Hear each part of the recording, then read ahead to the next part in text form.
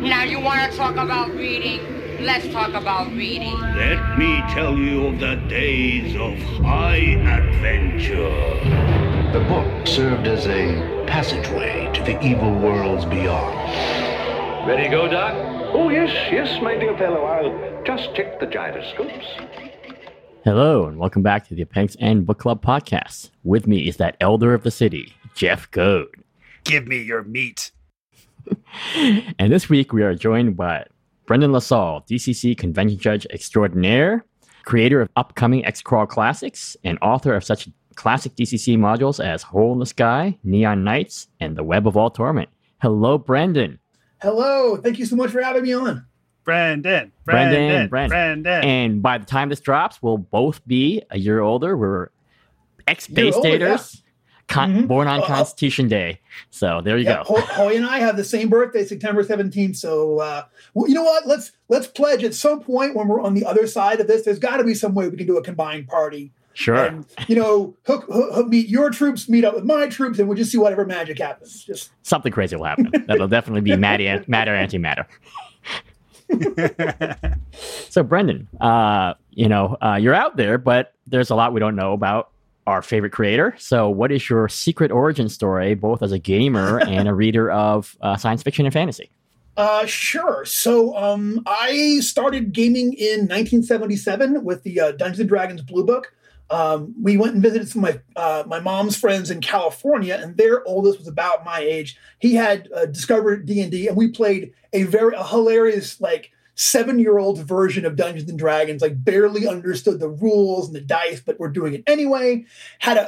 My introduction to it was so good that I always want to steal it for another adventure at some point, but I can't because I revere my first game that much. But I'm one of those guys. I've never really, since then, I really have never gone more than about 6 months without playing. I was super heavy into it. And, at some point in my 30s, ran a game for my friends that was called X-Crawl. And they liked it so much that it kind of inspired me to try to do something with it. And that put me together with Panda Head Publishing out of Marietta, Georgia, which was the first publisher I ever worked with, and that led to my eventually working with Goodman Games and becoming a full-time convention person, writer, staff writer, yada yada yada. All right. So. And something a lot of people don't know about Panda Head Games is that the reason why they have that name is they literally use the heads of pandas to get the ink. That's what they use for their ink. They just shave up these panda heads. There you go. I'll tell you what, that was actually my first job with them as an intern, and that really prepared me for this evening's subject matter, I think, because that was really... Did you know pandas cry? Oh, yeah, they cry. Yeah, it takes a lot of pandas to get a bottle of ink, right? 4 or 5, right? It really does. Big ones. 4 or 5 if they're big and you're a neat, cutter. And I'm neater, so there you go. So what about fiction, Brendan? What really kind of inspired you or brought you into the imaginative realms that you were, now inhabit?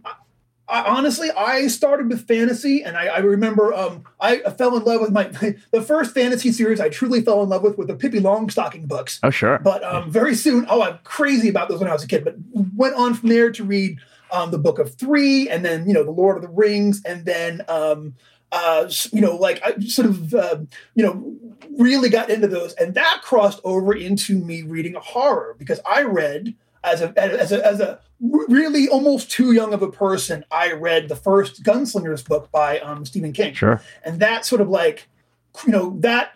got me, I'm like, oh, wow, I really like Stephen King. And I sought out more of his books. My first ever detention was in 2nd grade, and I got it because I should have been paying attention to math class. And instead, I was literally like in a movie. I was reading Pet Sematary behind my math book in class. Busted. Way too young. Busted. You're way too young to be reading Pet Sematary in 2nd grade. Yeah. Oh yeah. That one. Let's just say it's indelible mark on me. That's a scary book when you're scary book now. However old you are when you're in 2nd grade. Yeah. So loved it then. So, and I feel like I go through periods where I'm a big reader and then I don't for a while, and so I'm kind of I'm back now, right. Sort of like, in a big reading phase again, where last year there was a lot of TV and right. Gaming really. Let's filled up my time last year. So I don't know what happened. That was so weird. No, just had a lot of downtime. People will, listen to this in 100 years and have no idea what we're talking about. So yeah, people will not be listening to this in 100 years. But so Brendan, is there any particular? You never know. You never know. It's being broadcast out into the universe. Brendan, are there any books that you would really recommend as sources of gaming inspiration, whether they be fiction or nonfiction? Yeah, absolutely. The one that I would really want to push, that I think everybody, if you're into gaming, you should read Ursula K. Le Guin's Earthsea stories. Yeah. Those are absolutely fantastic. I mean, in my mind, even only Farford and the Grey Mouser. I don't want to bring up because everyone, obviously we all love this, but of the ones that are less known, I would say read the Earthsea trilogy. Really, everything she does is worth a look. And I'm in love with a lot of her different things. But the Earthsea trilogy, I can't recommend enough. I think they're fantastic, and I think they're underread. Love it. Thank you. All right. So this week we're reading Clive Barker's Books of Blood, Volume 1. What editions is everybody working with? How about you, Brendan? Okay, so I got caught wrong-footed by this, and I had to look. I looked all over. I scoured used bookstores and thrift stores in town, and I wound up with this terrible edition. How young is my edition? There's a little. It's not even a real sticker. It's printed on there to look like a sticker, and it says Hulu, original film coming soon. So this is if one of you has a younger edition than mine, it has the cool art, that cool facade of the statue of the tortured sinners in hell and the demons. I mean, it's cool, but it's not a cool edition, no. And Well, we rely on the words then. So, Jeff, what are you reading? I am reading. If Brendan is ashamed of the version he's reading, I'm reading literally the same one, but the ebook version. So it's even more low grade. And I agree, like the art on some of the old paperback versions of this are awesome, especially like the really like homoerotic artwork of the British covers. So good. But we have this kind of like boring cover and whatever. Okay. I'm working with the single volume ebook of the first book, and it does have, again, it's nothing because you're just looking at my Kindle, but it does have the cover that emulates the original British paperback covers. Because I remember in the 80s, they had those rubber mask covers on with the little fog and the little like colored light bulbs behind the little cheap Halloween mask covers, and with the big Stephen King blurb on there, But that is not the one I'm working from. And I also understand that from Jeremy Harper, he reminded us that the British version was 6 volumes, and then the American version was only the first 3 books, and the later 3 books were given different titles in the States, and were not officially Books of Blood here in the States. So there you go. There you go. So I neglected to look up a Gygaxian word, but Brendan, I understand you have 2 candidates this week for strange and memorable words. I do. If I had to pick one, I'm going to take a book, one of the ones out of this that I saw it and I was like, what? It's Volta Face. Okay, so Volta Face is an act of turning around so as to face the opposite direction. I believe it's a stage direction that you would get from a really competent director who knew what he was talking about. But Volta Face is really good. My other one was Cyclorama, which I didn't actually look up. Real quick. That's the sweep on the back of a stage. Exactly. And in the theater world, they're just called a cyc. Yeah. There you go. Right, and if you're using green screen photography for film and video, it's basically smooth sweeps. So you don't get that hard line between the floor and the background. So there you go, Cyclorama. Cool. Both great words. And it's telling the folks from the same story, right? That's the one that... Yes, that's my favorite one out of these. Sex, Death, and Starshine. There you go. Yeah. So here's something are we talking about? Yes. Oh, yeah. Is this a good starting point? Absolutely. Yes, we are now in the library. Make yourself comfortable. Pull up a big comfy seat. Sit by the fireplace. And share with us your thoughts on Books of Blood Volume 1. Oh, okay. Well, Books of Blood, Volume 1. Obviously, these are fantastic stories. There's some of them, it's like anything. Some of them I like better than others. But yeah, like I was just saying, Sex, Death, and Starshine is one of my absolute favorites. I'm actually, my minor from my college minor is actually in history of theater. And I am a bit like I've acted in a few productions, but mostly I'm just kind of a theater geek and a big Shakespeare geek. So that story in particular, with the idea of this hack actress who just can't do, who literally can't do anything with the Shakespeare thing, her part's being taken over by a ghost, and like that ghost take over the entire theater because this theater means so much more to them than just a place to sell tickets. I found it absolutely appealing. There is some deep horror in this. There's some parts of this that are like, what the, and I love those very much. And I think that it's, I think one of the things you have to address when you're talking about Clive Barker is like horror and sexuality. Indeed, absolutely. Like coming to, you know what I'm saying? Absolutely. I also really loved this story. Sex, Death, and Starshine was a ton of fun. I'm also a huge fan of the 1970s Vincent Price AIP horror films, The Abominable Dr. Phibes, Theater of Blood, and I fully saw Vincent Price playing Litchfield in this. Yeah. I also thought that the way Clive Barker wrote this story, you could tell he was just having so much fun eviscerating the theater world, and like there's this great line where he says, that was the fatal flaw of this profession. Actors. I loved that. I also loved that Clive Barker at a certain point in this story is talking about how bad the production is. And I can tell that as a writer, he is now channeling his like inner theater critic, and he's like writing his own bad review of this play that he's like making up. And this line where he says, it was a performance heroic in its ineptitude, reducing the delicate characterization Galloway had been at pains to create to a single note whine. This Viola was soap opera pap, less human than the hedges and about as green. And Brendan is showing us that he's got the same passage highlighted. Right. What I really liked also was that this support story, he's poking fun at the theater world, which he was a member of for 10 years, I guess. At that point, he had been a director as well. I like that phrase, he's talking about the actors, the problem with actors. I remember when I was briefly working in the film we joke around, we call actors, we call them camera meat. But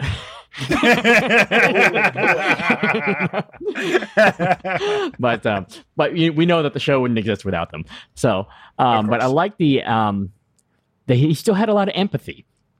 Like, the most hateful character is this like bean counter accountant, this guy Hammersmith. But then we find out he's a failed playwright, and the only reason he's still he can't get away from the theater universe, even though he likes to say, this doesn't make any sense. I'm going to sell the theater or whatever. And then when the revenant Calloway comes back and snaps his neck, he never finds out that Hammersmith was actually a poet at heart. And so, so I really appreciate that, and also his empathy for the usher who had grown up as a young girl from the box office lady. She'd been there since she was 15, right? Yeah. So he has a lot who seamlessly crosses over, right? She's like, it doesn't hurt anymore, right? She's undead, nothing hurts anymore. It's great, Yeah.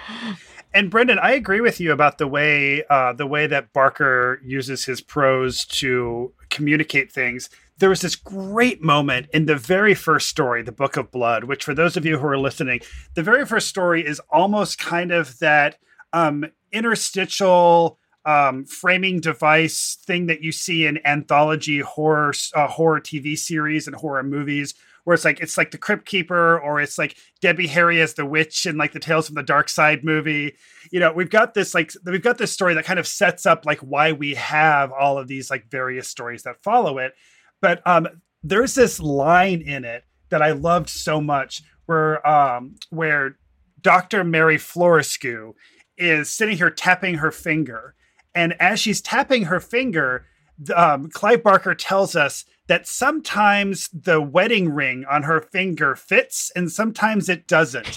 Depends on the day. But today, the wedding ring was was so loose it was about to fall off her finger. So it's like Clive Barker doesn't need to say like she's horny for that dude and she is DTF. He's just talking about how the wedding ring just doesn't seem to fit today, and I loved that. Yeah, and everyone gets that. I think like it's such a small moment that then makes the whole characterization become so real and so vivid in your head in an instant. You know, I love it's absolutely fantastic. Hoy, what are your thoughts overall about the Books of Blood? I really liked it. And I hadn't read any Barker recently, and the last thing I probably read was The Great and Secret Show back in the 90s, which is a really large, epic novel. And so it's interesting to see his beginnings, which are these smaller, much more intimate stories, even though there's epic stuff happening in a couple of them.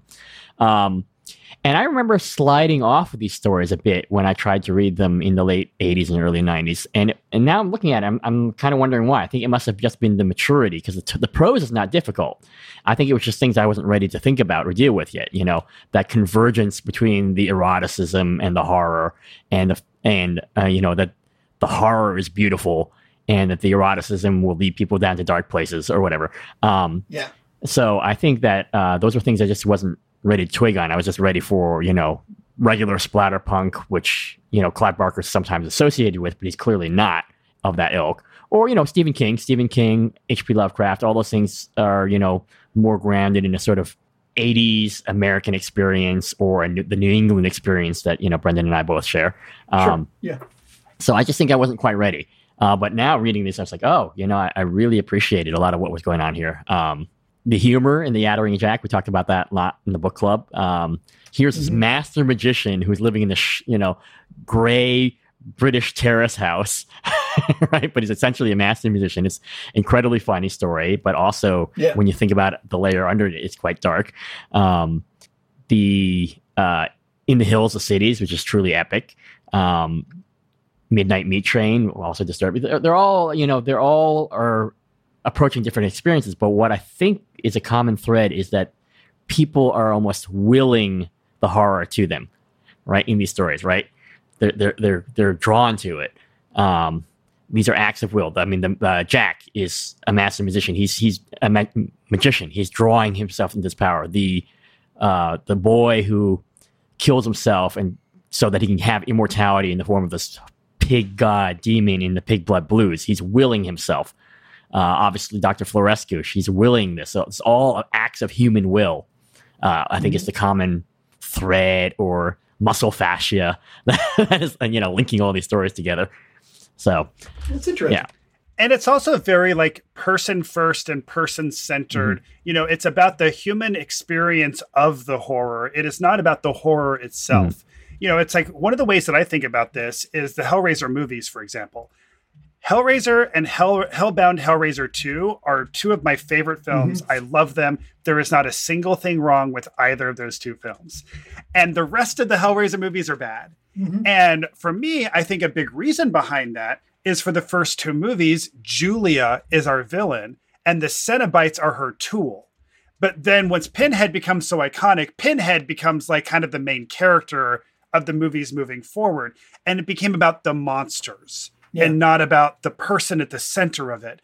And I feel like when we're reading a Clive Barker story, we are with these people who feel very real and very complex and have sexuality, but also in a way that feels real and relatable and not in like a kind of a pulpy sexuality. Like we're just reading, and this is a comparable period of time, Michael Shea's Nift the Lean, which was published around the same time.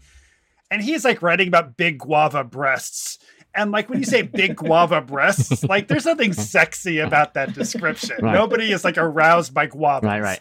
But the way that like Clive Barker is casually talking about the way that like the guy in the attic is like only wearing underwear as a way of like kind of seducing her. And he's like casually like fondling himself while he's like doing his stuff. There is something very erotically charged about the way that he writes it, both in its frankness, but also in the sense that like these are things that like we can kind of relate to and feel rather than just like kind of pulpy descriptions of bodies. Or even the scene between Judd and Mitch. Is it Mitch? I think it's Mick. Mick in the Hills of Cities. So, you know, these are gay husband and wife on their husband and husband on their honeymoon, essentially in Yugoslavia. But they're finding out that they really almost have nothing in common except for this one. But they're able to just at least transcend that moment when they're, their desire, and it's really, I find them so relatable to have that moment when you're on a vacation with someone and you realize, oh my God, this is not going to work out. Yeah. But you're there. I mean, they're in Yugoslavia, so they're going to like hold them together until they get home, and just like that there's that moment with them driving through the car and the ones droning on about politics, and it's like, like I remember thinking to myself, that feels very much like on the money, Well, and then also in Sex, Sex, Death, and Starshine, first we're introduced to the character of Diane, the soap opera star, as she's filleting the director, Terry. And later in the story, we also have another fellatio scene. But in that one, like, Terry's receiving the best blowjob he's ever received his entire life. But then he starts to realize, like, oh, she's not coming up for air. And it suddenly dawns on him that she's dead. And then, like, when that happens, like, he starts to get flaccid. And, like, that I also thought was just, like, a really cool use of sexuality as a way of driving the horror forward. Yeah. I had to say something as a game designer about that section there, okay? So when the first ghost shows up in Sex, Death, and so Mr. Litchfield shows up, and then his Constantina, like, they are able to pass as humans until they don't want to pass as human. And I think it's really telling that Diane can't pass as a ghost. And she's like, I'm just no good at this. I love that part of the rules of the undead in this particular story is that if you're a ghost, if you can act well enough, you can get over. Yeah. You know what I mean? Yeah, you have to pretend to be breathing. Yeah. So from a game designer perspective, I could totally see like someone coming up with some rules like, you can slip in there as a ghost and interact with humans, but you got to make your check. And if you fail it, they're going to know something's up. Yeah. And if you really fail it, like Diane here, they're going to know that you're dead.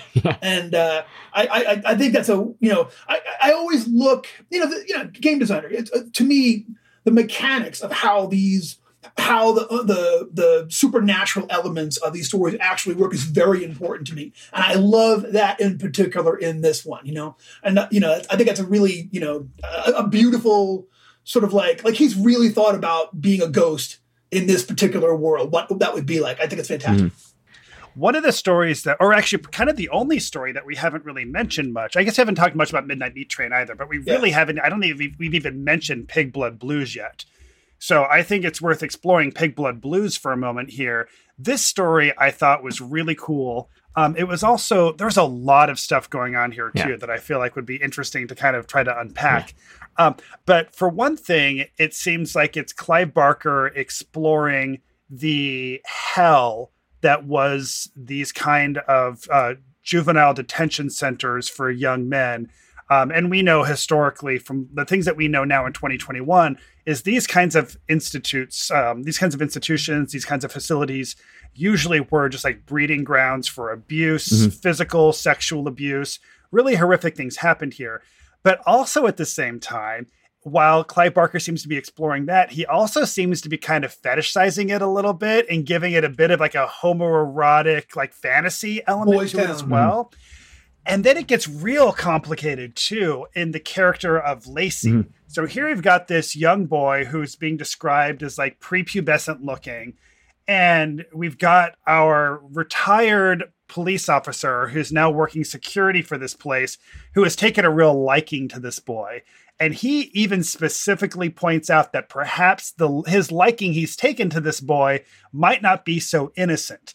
And then even the way that Clive Barker describes this boy later, they say it was Tommy Lacey, of course, naked as the day he was born, his body as pink and as hairless as one of her pharaoh. So it's like, we also have this like gross, like kind of pedophilic, like fantasy aspect of it. That's also like pretty icky and like not great, not a little weird to read. Right. I mean, he's mentioned as being unclean even from the beginning before anything is even mentioned. Like when he's getting kicked on the ground, and he's already almost chosen. I mean, he literally is chosen to be this Yeah. victim, but he also takes it on. He's almost willing to do it, you know, other than the letter, you know, it's inescapable. He's like this receptacle for the hatred, the desire, you know, all the, It's you know, inevitable. you know, Mhm. it's so And when the intertwined. new authority, Yeah. yeah, and when the new authority figure shows up, he doesn't go, "Hey, they're going to sacrifice me to this pig that's been possessed by a dead guy that used to live here. Any help?" You know, like Yeah. you know, like he's literally hiding that from someone who might be willing to help, and that's really interesting. I think, you know, like what does that mean that he's not? He doesn't cry for help No. in the early parts of it. Also, I'm glad you brought up the letter, Hoy, because that letter cracked me up. The letter says, "Mama, they fed me to the pig. Don't believe them if they said I never loved you or that they said I ran away. I never did. They fed me to the pig. I love you, Tommy." Like, I don't have any tattoos. I kind of want to get a tattoo of that letter.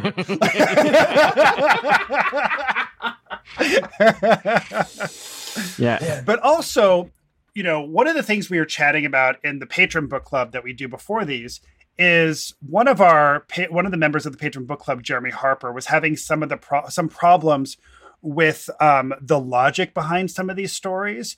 And I also will acknowledge that as much as I really enjoyed reading these stories, and this one in particular, I also really enjoyed, I did also feel like there were some logic problems here. And one of them was that here we have this detective who was on the force for, I think, like 20 years, left because of an injury, and is now like a security guard here. And immediately he just like smells this horrible smell coming from the farm. But it's like, if there's anything I know from the few conversations I've had with retired police officers or people who've been in the force for a long time, they will tell you that they've all encountered the smell of death. And they will tell you that once you know what that smell smells like, you will never mistake it for anything else ever again. Yeah. So here's Redmond showing up. He knows there's a weird smell coming from the farm. He knows there's a kid missing. I have a hard time believing that he wouldn't immediately make that connection. But despite that, I still really enjoyed the story. If I can set that aside and just experience it, I still had a lot of fun with it. But I will acknowledge that was there. I can see that, but I can also see that this is that whole farm is the quintessential bad place, the bad spot. And so that things are already starting to break down. Like people's psyches, the border between the living and the dead, all of these things are already breaking down. So it's, again, now it's sapping the will, right? And this is like already he's starting to question like what's going on. But without the impetus or even the will to like leave the place, like, you know, everybody seems completely enervated there, which is very, you know, it's this thing that just like, maybe just that one character who willed himself to become this, you know, undead pig god. But there was also a tie back to sort of the eroticism. Wasn't the director there? So she was also very attracted to the boy who had killed himself also. And, essentially.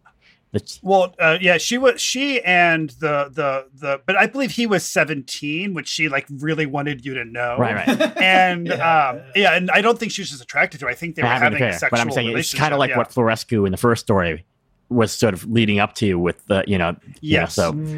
And what's also interesting is like Dr. Florescu, we know that the guy who's upstairs is 20 years old, but even she's describing him as a boy. Yeah. So it is interesting that there is this like infantilizing of these like sexual male objects. Taking this over toward a more gaming side of the conversation, during our patron book club, we were talking about how one thing in particular felt very Dungeon Crawl Classics and specifically very Brendan LaSalle. And I'm curious, Brendan, what do you think what do you think it is from this that for us felt very you? Okay, I kind of hope that it is the relationship between the wizard and the demon in the Yattering and Jack, but I don't know if it's not. If I'm wrong about that, what would it the whole thing or just this story? Because it's for us. It was specifically the monsters in the hills, the cities. The idea, this like conglomeration of like thousands of humans becoming one giant sentient creature. That's stomping around, and even like its feet, like because it's been stomping around, those are just corpses now. And some people are like going crazy, and like wanting to join it and are like jumping onto it so they can become a part of it. That felt very DCC, and it also felt like something I would fully see in one of your modules. Thanks, man. There you go. And I like that it's done in by a bad hip, which is like essentially. Yeah, that's very funny. Now, let me ask you this: do you think in that story? Okay, when I first read that, I try not to read like my own political things into these things, but do you think that Clive Barker was using those the two opposing giants as a metaphor for communism? I think actually Rick Byrne was mentioning this, who was in the group, that in a way, yes, because he was making a referral to Thomas Hobbes' Leviathan from the 1600s, which was a political theory, but essentially how the kingdom, the nation state, is made of all these people and that they don't have an independent existence. They're conglomerated into this larger thing. So communism could work just as well. And this is in Yugoslavia just before it has become, it's still during the sort of the tail end of the Cold War. So I think you're absolutely there. I think that's absolutely part of it. Or just any kind of like us versus them situation, because it's these two cities on either side of the valley, right? And they normally get along, but and the lead up to this 10-year ritual, they stop talking to each other and they all get into this thing and they start strapping themselves into get a character. But I kind of love that. I love that they have to go through that phase of depersonalization in order to form into these two opposing giants and go against each other. You can't be in the one giant. You can't be in the hip looking at the other hip and going, "Oh, hey, Mike." Exactly. That's it. Me. What are we doing after the fight? We going for drinks or okay? We'll see. You can't do that. I love that kind of that intentional self-dehumanization. I think is amazing. Mm-hmm. Yeah, at that point, we become like a skin cell, or we become like a white blood cell. Like we become a building block of this larger and it becomes so weirdly attractive that these two characters who have nothing to do with this are kind of drawn for it, right? So Judd is the guy who's like a right-wing Tory political theorist, and when they first start seeing all those rivers of blood running downhill, like Mick's intention, like, let's get out of here, and the Judd's like, we have to see, right? We have to witness this thing, right? And at the end, Judd is the one who dies first, but then Mick is ecstatically, he has to join this thing, that he has no comprehension of what it is. He has nothing to do with it, but he has to join it. Right? Just the way that we get swept up into political or social movements or moments in history. Exactly. And like, I think you get the idea that the first one, the one who was killed by it, would have known better. Be like, we're not joining that thing. I know the history. Yeah. You know what I mean? At least on a metaphorical level. Right. Where the other guy's like, woo, sign me up, And it's kind of amazing. It's, I don't know, that's the story. I had never, a lot of these stories I had read before, individually. I've always skipped around in the books, but I had never read this one before. And it left a real impression on me. And I don't know, it was really just, it showed me something different in Clive Barker, that willingness to kind of like go and use sort of like an extended metaphor in order to tell that kind of story, but still have it be horrific, still have all of the earmarks of a really cool Clive Barker thing. It's still sexy. Yep. You know what I'm saying? I mean, that scene is incredibly sexy when they're, they go into the field, Yeah. You know what I'm saying? I mean, it's still, Also, one thing I'm really interested about is knowing that this is becoming a Hulu series. How the fuck are they going to do this episode? I mean, well, okay, CGI, you know what I mean? They could literally have one guy as every body in there, like, but I've got high hopes these days. You know what I mean? I think that, 20 years ago, it would have been a shadow.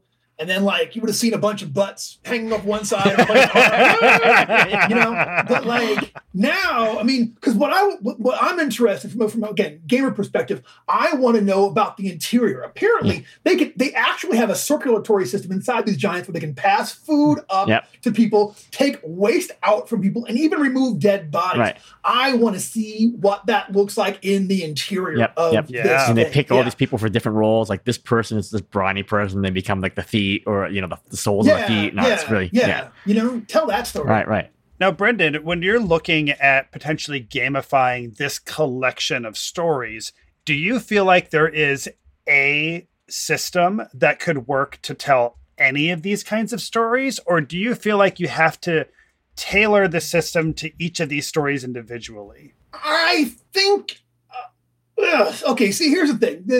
Gets complicated. Let's say you were going to do this for really good role players who were going to go with it. You know what I'm saying? Mm-hmm. Let's take the simplest one, which if you were going to gamify, would be Midnight Meat Train. Mm-hmm. You fall asleep on the train, you wake up, and suddenly this thing's going on. You know, if you had a player who was willing to act horrified and not just become like Mike Commando, who's like, well, I'm going to start breaking apart the seats and making them into nunchucks. You know what I mean? Like, someone who actually could play terrified, you know, then you could do this with absolutely any system that had a decent thing for combat and you know, could tell that fighting story with it and such. But I mean, think about like young gamers, new gamers. A lot of people they don't like to be scared. They don't like their character to play scared, which I love. I love playing somebody who's terrified, you know? But like, if you might have to create something specific, but you could do it with other systems. I would basically say, you know, you're on the Midnight Meat Train, you know, you go around there, you see it hard, everyone makes a willpower save. I'm thinking, of course, DCC, because that's my native thought language these days. But everyone makes a saving throw, and if you fail, then your character is always looking for a way out to try to run out of there, and you can only fight if you're cornered, and if you do other than that, big penalties because you're going against your body's instincts. You know what I'm saying? Yeah. So I think you could tailor the encounters through a basic system like DCC. I don't think you have to get into, you know, when I was young, I was in love with systems that, like, specifically Call of Cthulhu and things that worked Insanity. Mm-hmm. But you were also really into World of Darkness. I was a big World of Darkness guy for a while. And do you feel like this would be better suited for Call of Cthulhu or World of Darkness?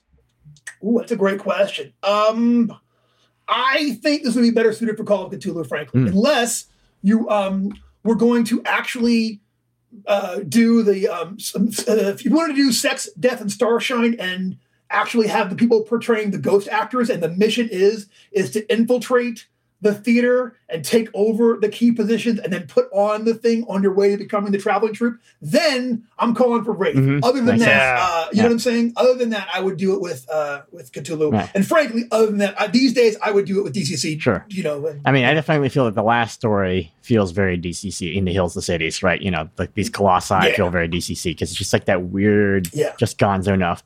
And Midnight Meat Train could definitely be modern urban horror, but I could see it just as easily transported to a more traditional sword and sorcery fantasy setting. You know, maybe it's a city that, I mean, what I probably would do is make it the city that's the character's home base. So not that they're wandering into the city that's like that. They've been there the whole time, and you just kind of drop little hints, and then like about halfway through the campaign, you sort of like, you say, oh, when one of their friends has disappeared, or, you know, they fell asleep, and where's the groom? You know, the groomsman. Also, Hoy, I forget if this was you who brought this up or if it was Rick or if you two were just yes-anding yourself until you got here. But I also loved when you were bringing up that idea, but then it went even further and said that once you stopped the sacrifices from happening, y'all discovered that the sacrifices had a purpose, and the purpose was preventing the city from becoming this, like, In the Hills, the cities, like, human monster thing. So you actually potentially trigger something much worse. The much worse was both of us, but that specific thing was definitely Rick, and that was really inspired, you know, so. Gotcha. But yeah, now, I mean. Hoy, go ahead. If you were running this game, would you allow one of the outcomes for the characters to become the new Butcher?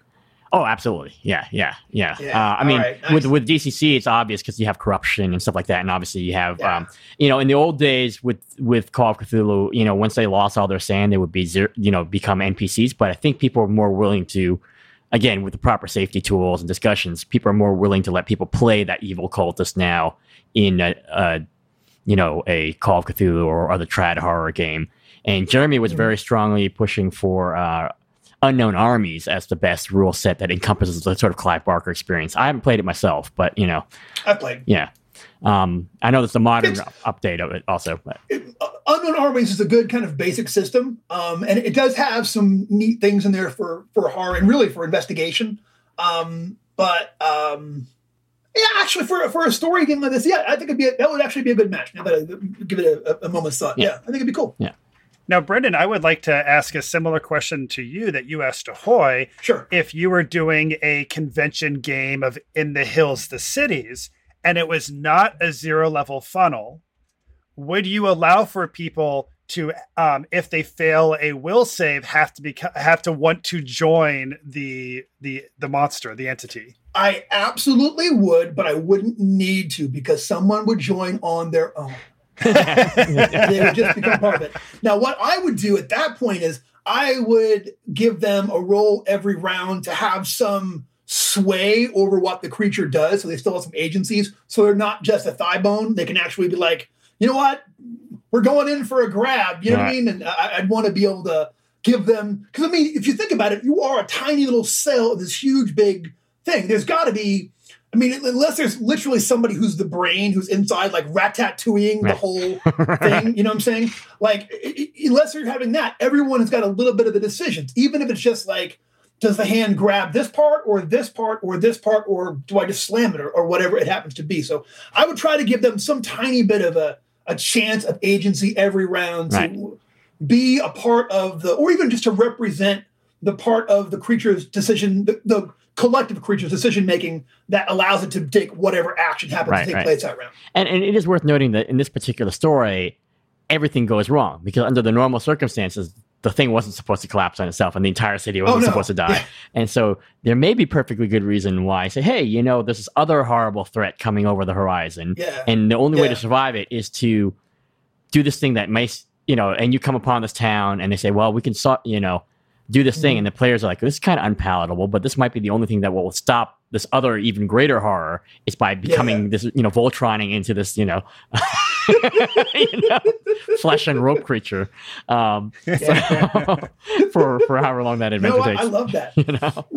I'll tell you what, the idea of collective beings allows for so many interesting scenarios, you know, like in my mind, when I was reading this, I started writing my version of this, which would be where I would have somebody on one side and somebody on the other side be in love. Like they would go up for a punch and the one would like escape and join the other side and be like, you know, like slithering into the harness. Like, no, I can't be without you. You can't be here. We're, you know, like it's such a neat, you know, I don't know. It really is. And I have used collective organism things before as monsters, but they've always been undead or had some other reason why they would act as a single thing. I do love this. Right. You know? This is civic pride, right? This is like people are proud to be doing this. Is like the Mardi Gras floats or like the, you know, right? Also, I can see PCs wanting to join into the giant that they're trying to take down so that they can then try to mess things up from within. Yeah. But then I think if that's what you're going to do, I also think there's a chance that the body's going to reject you as like a parasite or a virus or something that it realizes needs to get rid of you. Or just make them feel really bad and have it actually happen like in the story where the thing just starts falling apart and then they realize that they just killed like 30,000 innocent people. Inside one of them, there's one guy in each one. He's the enforcer. He plays the part of the white blood cells. Right. And anybody who gets in there, he will climb over and around to get to them. And then it's a brawl in the middle of this thing. Give me that. You know? Now, Brendan, did you come across anything that you were reading that you're just like, oh, I'm definitely stealing this? Like, this is going right into a future game. The one that I was the most, like, sucked into was the Yattering and Jack, as far as, like, something I love the idea of this tricky magician who's just waiting this demon out and he's ignoring it. And he's just acting dumb and the demon's like losing his mind. Like, I ate your cats. Why aren't you scared? You know what I mean? And like, I love that. And I love the idea of this kind of inept demon who's been given really actually very bad orders. All Beelzebub had to do was give this guy a breakdown of what, like, if you think about it, this is a story about the failure of Hell's chain of command. Yep. You know what I mean? If Beelzebub had just been like, okay, look, he comes from a long line of wizards. Watch for some trickiness. He could have gone in there and acted with some subtlety instead of just going for the next, you know, disgusting thing. And like I love him taking over the turkey. It's so that great. Was both comedic and horrible. Comedic and horrible. That to me is a perfect kind of a gaming moment where you're having to fight this disgusting thing that's come to life and taking. It was very like Eraserhead meets Poultrygeist. Yeah. Oh, yeah. You know, not a lot of people know Poultrygeist. Well, Deep cut. Yeah.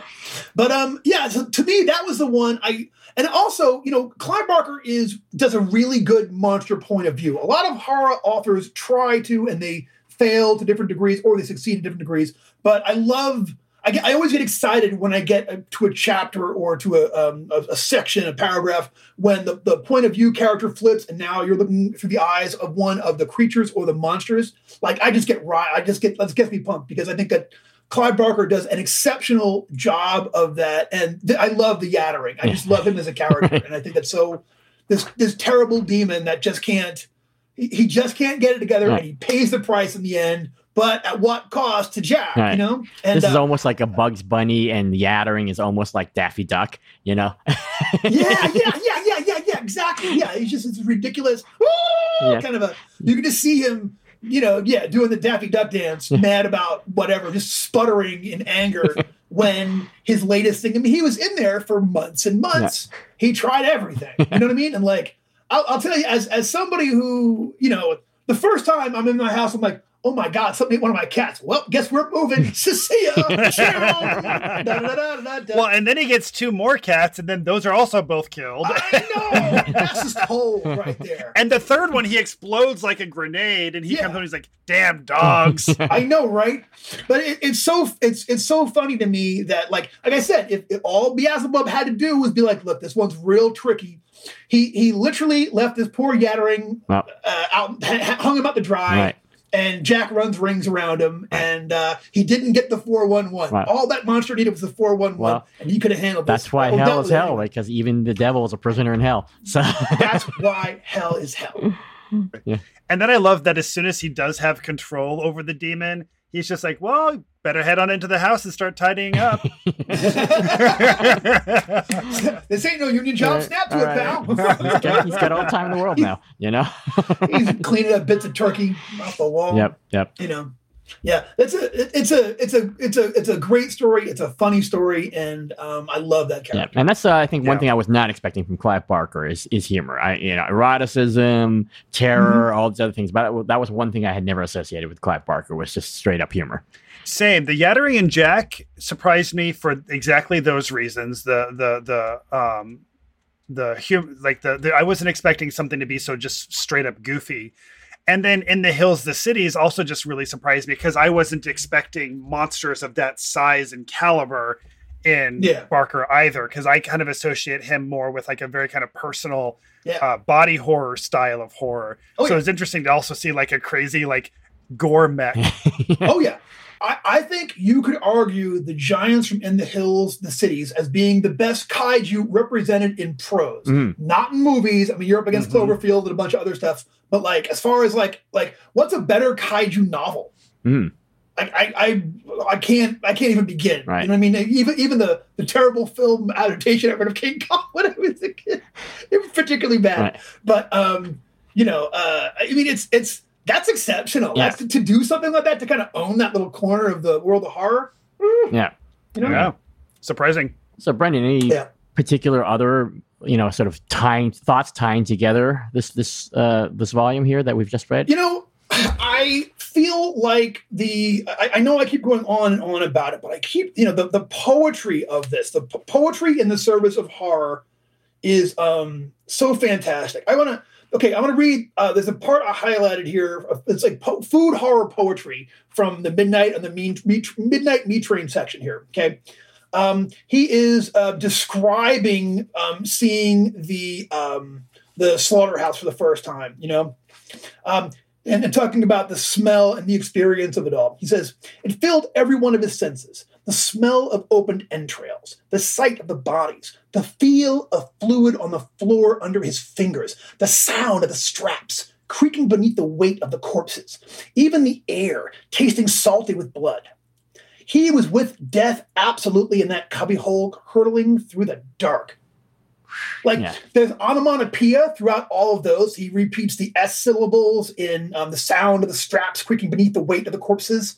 He uses the F for the feel, the fluid on the floor under his fingers, and then the E kind of sound, the S sound is the smell of open entrails. Like that's, I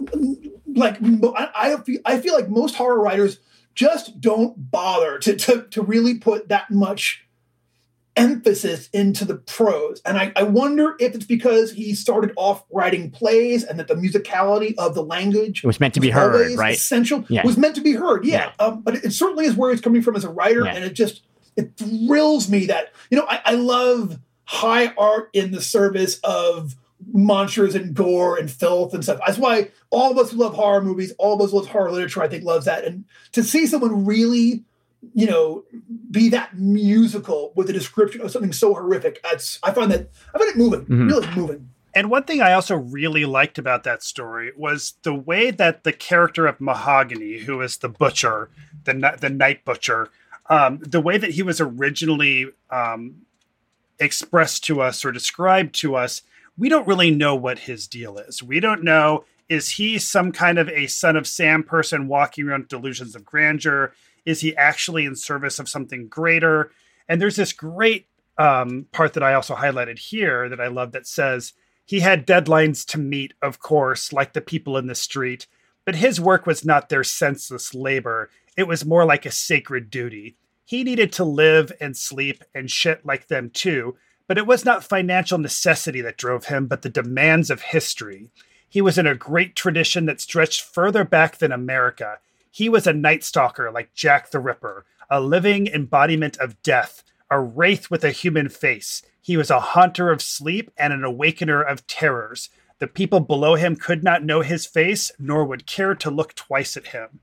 And I felt like I feel like Clive Barker did such a great job of embodying that kind of delusions of grandeur that people who are stalking people and with plans to kill them, I would imagine have. And it felt, and this is a weird word to use, it felt relatable. And when I say that, it felt relatable in the sense of, if I were somebody who had a desire to go out and kill people and I had delusions of grandeur as well, I feel like these would be the kind of thoughts that would be running through that person's head. That God complex kind of, and yeah. like this horrible thing that you're doing to them is actually sanctifying them, right? Which is exactly. Yeah. So. Yeah, I was really buying into the believability of the narrative that this person was telling himself, whether or not he really literally was in service to something or not. I was buying it either way. Yeah. It's a truly wonderfully horrific story, right. And I think this whole collection is. And I recommend it highly. I mean, this is, I feel like it's, not too much to say. Clive Barker's entrance into the marketplace was the beginning of a new era of horror, I think. Sure. And I think he's absolutely advanced the form. So, Brendan, any final thoughts about Books of Blood that you want to share with us? Well, just that I've been a Clive Barker fan for a long time. My first one too, like Hoy, was The Great and Secret Show. Well, I don't know if that was your first one. That was the one. Yeah, that was the first one I ever read, and I was sucked into that. And I went on a big Clive Barker tear in the early days, and then again, once you told me you want to be on the show, I was like, oh, and took that as an excuse to go back and reread a lot of Clive Barker. Nice. But, it's this year has been for rereading, frankly, with my new eyes. Just I hope that people will go back to all of these. I hope people won't be satisfied in saying, well, I saw the movie Midnight Meat Train, so I'm good. Right. You're not good. No. Read the story. It's fantastic. And also, that movie sucks. Okay, I was trying to not. It was disappointing. It was very disappointing. You know what I'm saying? There you go. And where's my Yattering and Jack movie? Come on now. You got to be. Maybe we could do that. That seems like a. Supposedly this Hulu thing is an anthology, right? That should work. I mean, it's a small enough thing that it could work in a 50-minute episode of an anthology series or something like that. Yeah. You know who I want for the Yattering? I want Kevin Hart. Sure. That would work. You know what I mean? Just have it just going berserk, just losing it, I think it'd be great. How about Melissa McCarthy? Oh, she's so funny. Yeah. Her as a demon, I can see that. Yeah, absolutely. She's hilarious. I wonder who I would use as Jack, though. Young John Goodman, maybe? I don't know. It's not bad. Yeah, kind of a... Yeah, someone kind of very matter of fact. Just, Somebody, like Leslie Nielsen back in his alive days. But you know what I'm saying? With that kind of straight face, damn dogs. Right. You know what I mean? While it all gets torn up on. Yep. Nice beaver. Exactly right. But if you're checking this out and if you haven't, I think that Clive Barker's canon is absolutely worthy of your time and attention. And if you love horror literature, I think that this is something you absolutely don't want to miss. There you go. So, Brendan, what projects that you have coming up that you want people to know about?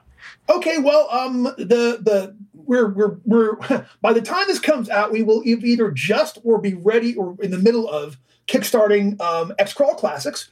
So I've been writing X-Crawl one version or another. The first book came out in 2002, so this is actually next year is actually the 20th anniversary, Wow. which is mind blowing to me.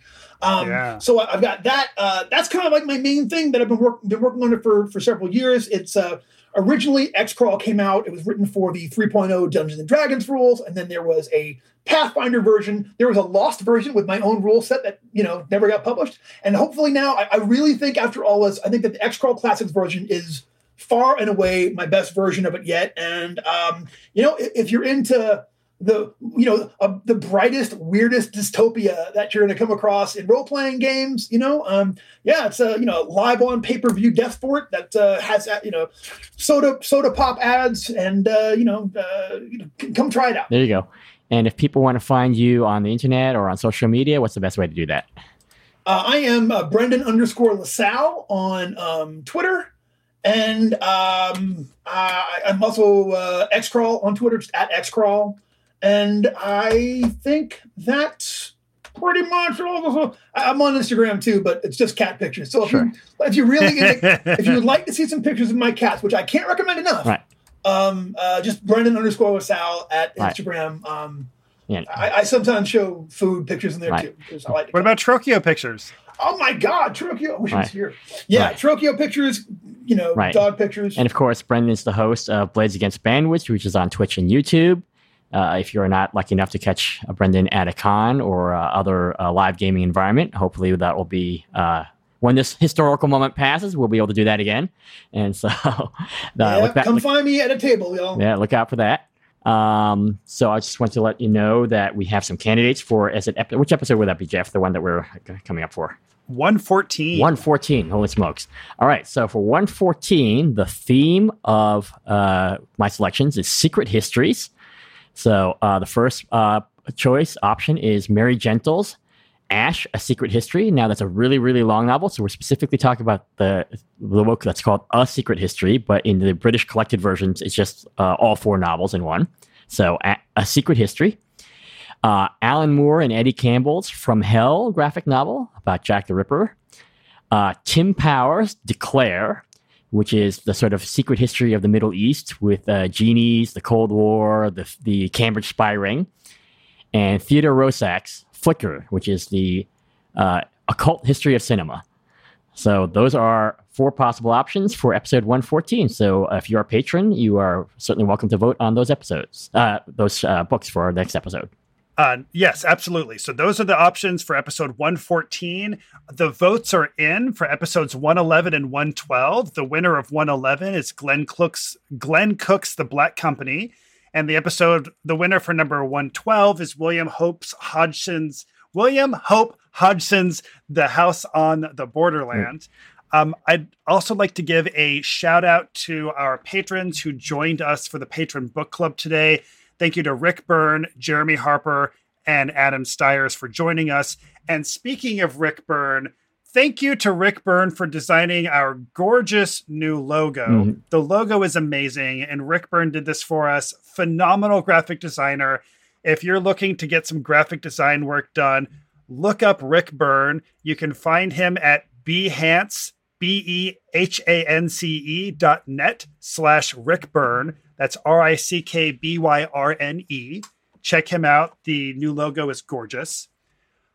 Also, I'd like to give a shout out to a few of our other patrons: Robert Poyton, Sean P. Kelly, Vixter, Lucio Nothlich Pimentel, Angelo Chiriaco, Matt Richards, Matt Hildebrand, Harvey Gillet, Kurt Hockenberry, and Dave Hotstream. Thank you so much for your support. Thank you. And yes, and our next 2 episodes will be 105 is going to be G.K. Chesterton's The Man Who Was Thursday, A Nightmare. And episode 106 will be C.L. Moore's Jarell of Joiry. So very exciting stuff coming up. Right, super exciting.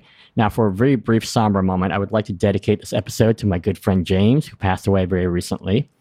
He was a listener to the show. He was a lifelong reader and lover of fantastic and heroic fiction, specifically Michael Moorcock, Edgar Rice Burroughs, and Robert E. Howard, among others. James, you'll be missed. Godspeed. Okay. All right. Thank you. Thank you for that. All right. Roy. So if you want to find us, please get in touch with us at appendixnbookclub@gmail.com or at appendix_n. And Brendan, thank you so much for joining us on the show today. It's been an absolute joy having you here. Thank you. An honor and a pleasure. Bring me back anytime, especially talk about Black Company. Oh my God. Black Company. Absolutely. Well, you'll just have to join the book club then. Right. Absolutely. So much fun talking to you, Brendan, every time I see you. Thanks. All right. Great talking to you too. All right. All right, everybody. See you in the stacks. Read on. The library is closed.